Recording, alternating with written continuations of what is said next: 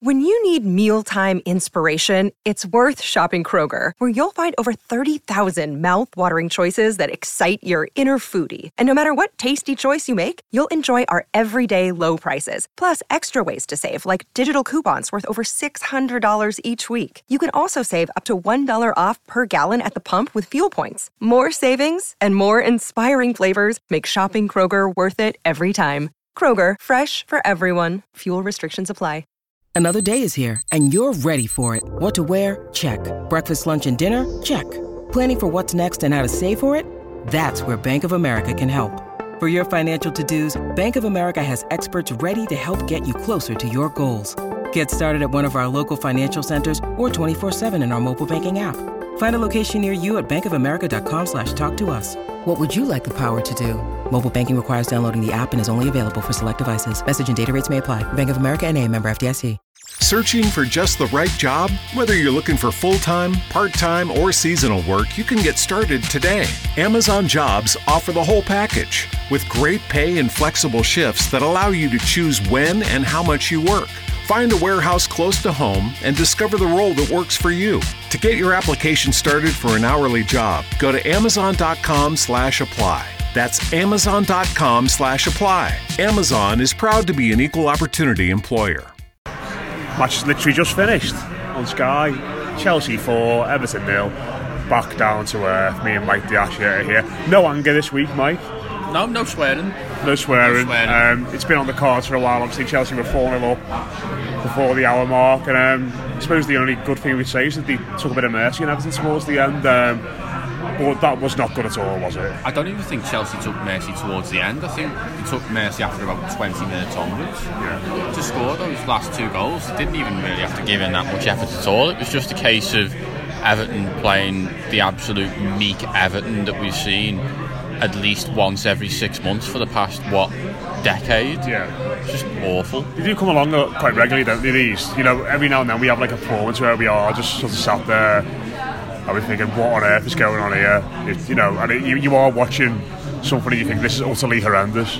But I think there are variants to that game, and this is the one we see so often, is away at a top 6 club, or even at home, because we did it against Spurs last year, where they just phone it in for 90 minutes. As soon as that first goal goes in, you think, bloody hell, that's early.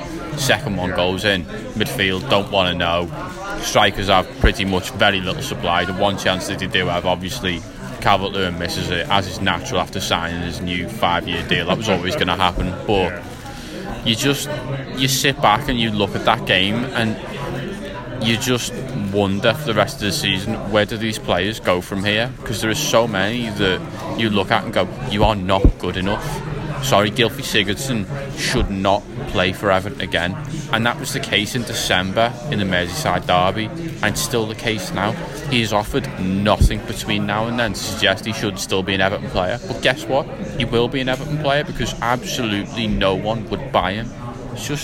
It's soul destroying, these sorts of games, because you sit back and you think, okay, Everton really need to overhaul in the summer, but they can't.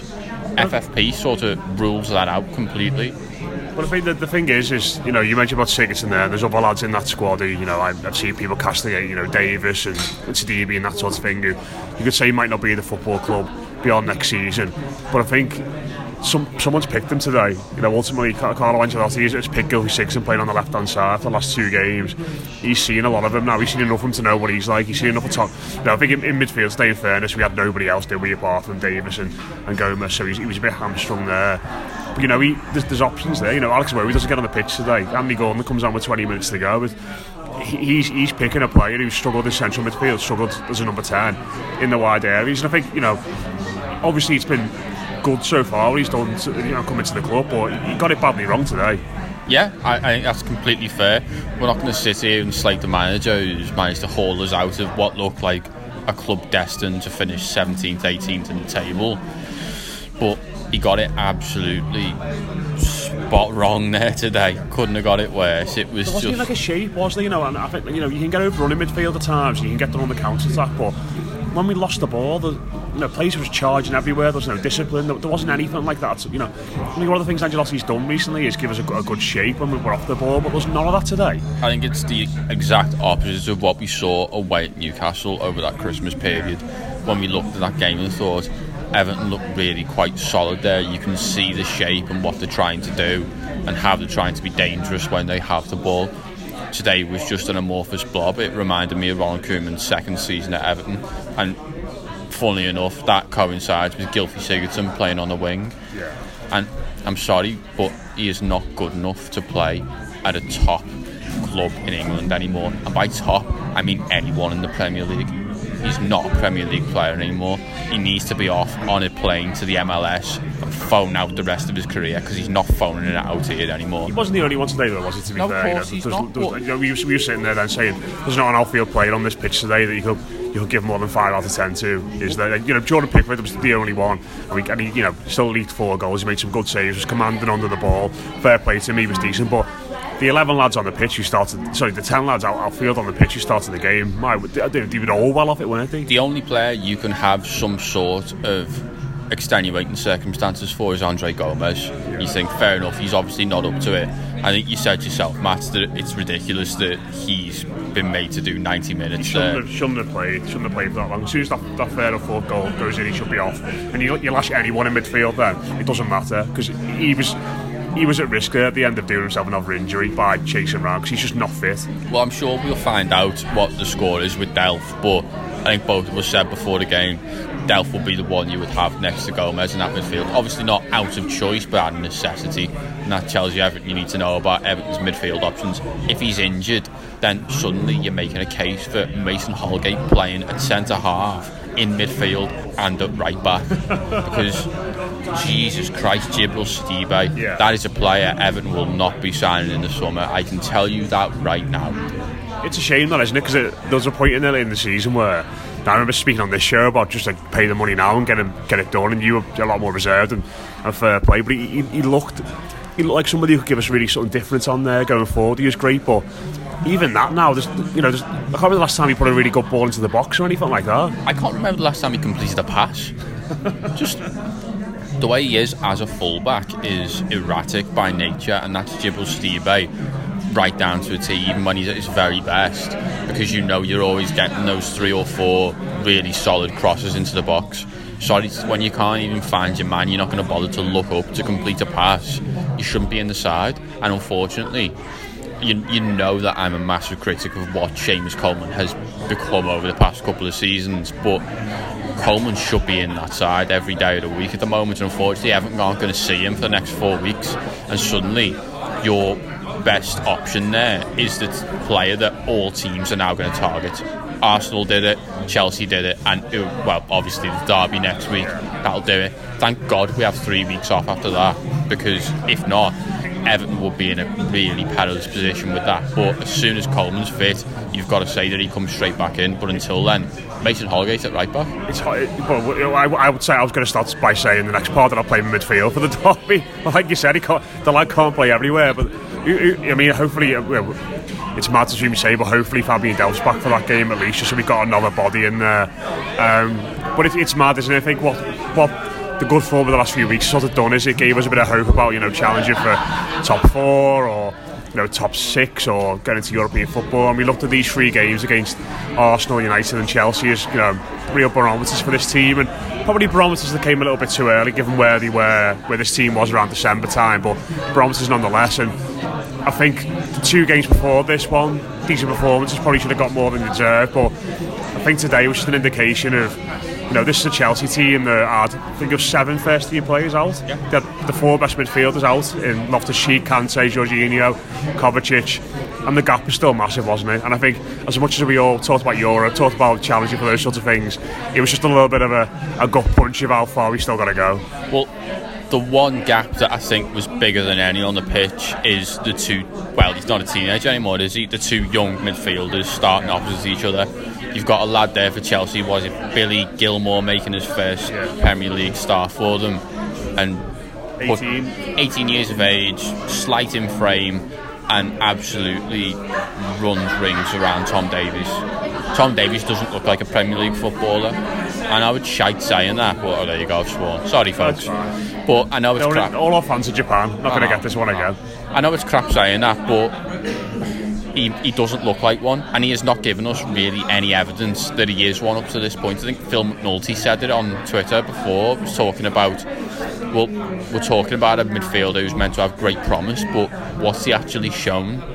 And I think obviously you can talk back. I think Jack Wilshere was the same, where you look at him and you say, oh, he lives off that night against Barcelona. Well, Tom Davies is living off a goal against Manchester City at this point. What else is there really to offer? And I think people say about young players, and you can be a young player, but he's not a young player in a football sense. I think this is his fourth or fifth season, and he's played a lot of Premier League games now, and we had a good half last week, and people were on, messaging us in the week saying talk about Tom Davies' performance, but you're always hesitant with Tom, aren't you? Because you feel as though a game like today is just around the corner. Yeah. Well, as soon as you put a midfield in front of him that is confident and technically able, it's a massive problem for him, and it's a massive problem for Everton.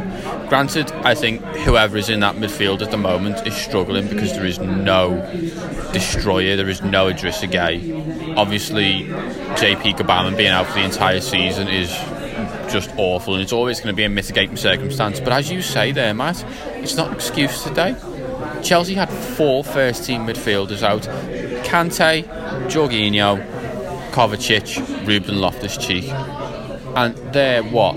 6th and 5th and 6th choices. Hudson-Odoi. Exactly. We're not even talking about the options he had out wide, or the options that they're missing at centre back. They're 5th and 6th choice midfielders out there, absolutely run rings around Everton, and obviously that's going to be the case because Everton are crap at football, and we've known Everton's midfield are crap at football for a long time. And how many times have we sat here and we've spoken about Everton's midfield not being able to pass a ball or to even put their head up or look like they want it, and none of them did today.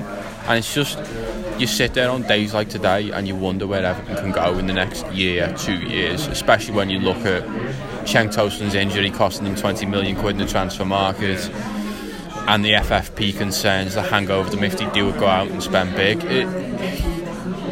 This manager will have to get it a lot more right than that a lot more often if Everton are going to go anywhere. And granted, he has done for a large part of this, but that's playing teams that Everton should be beating, and that's something I think it's a big reality check for Everton today, because that was a poor Chelsea team, and they were giving it biffers about how many players they had out. What was it?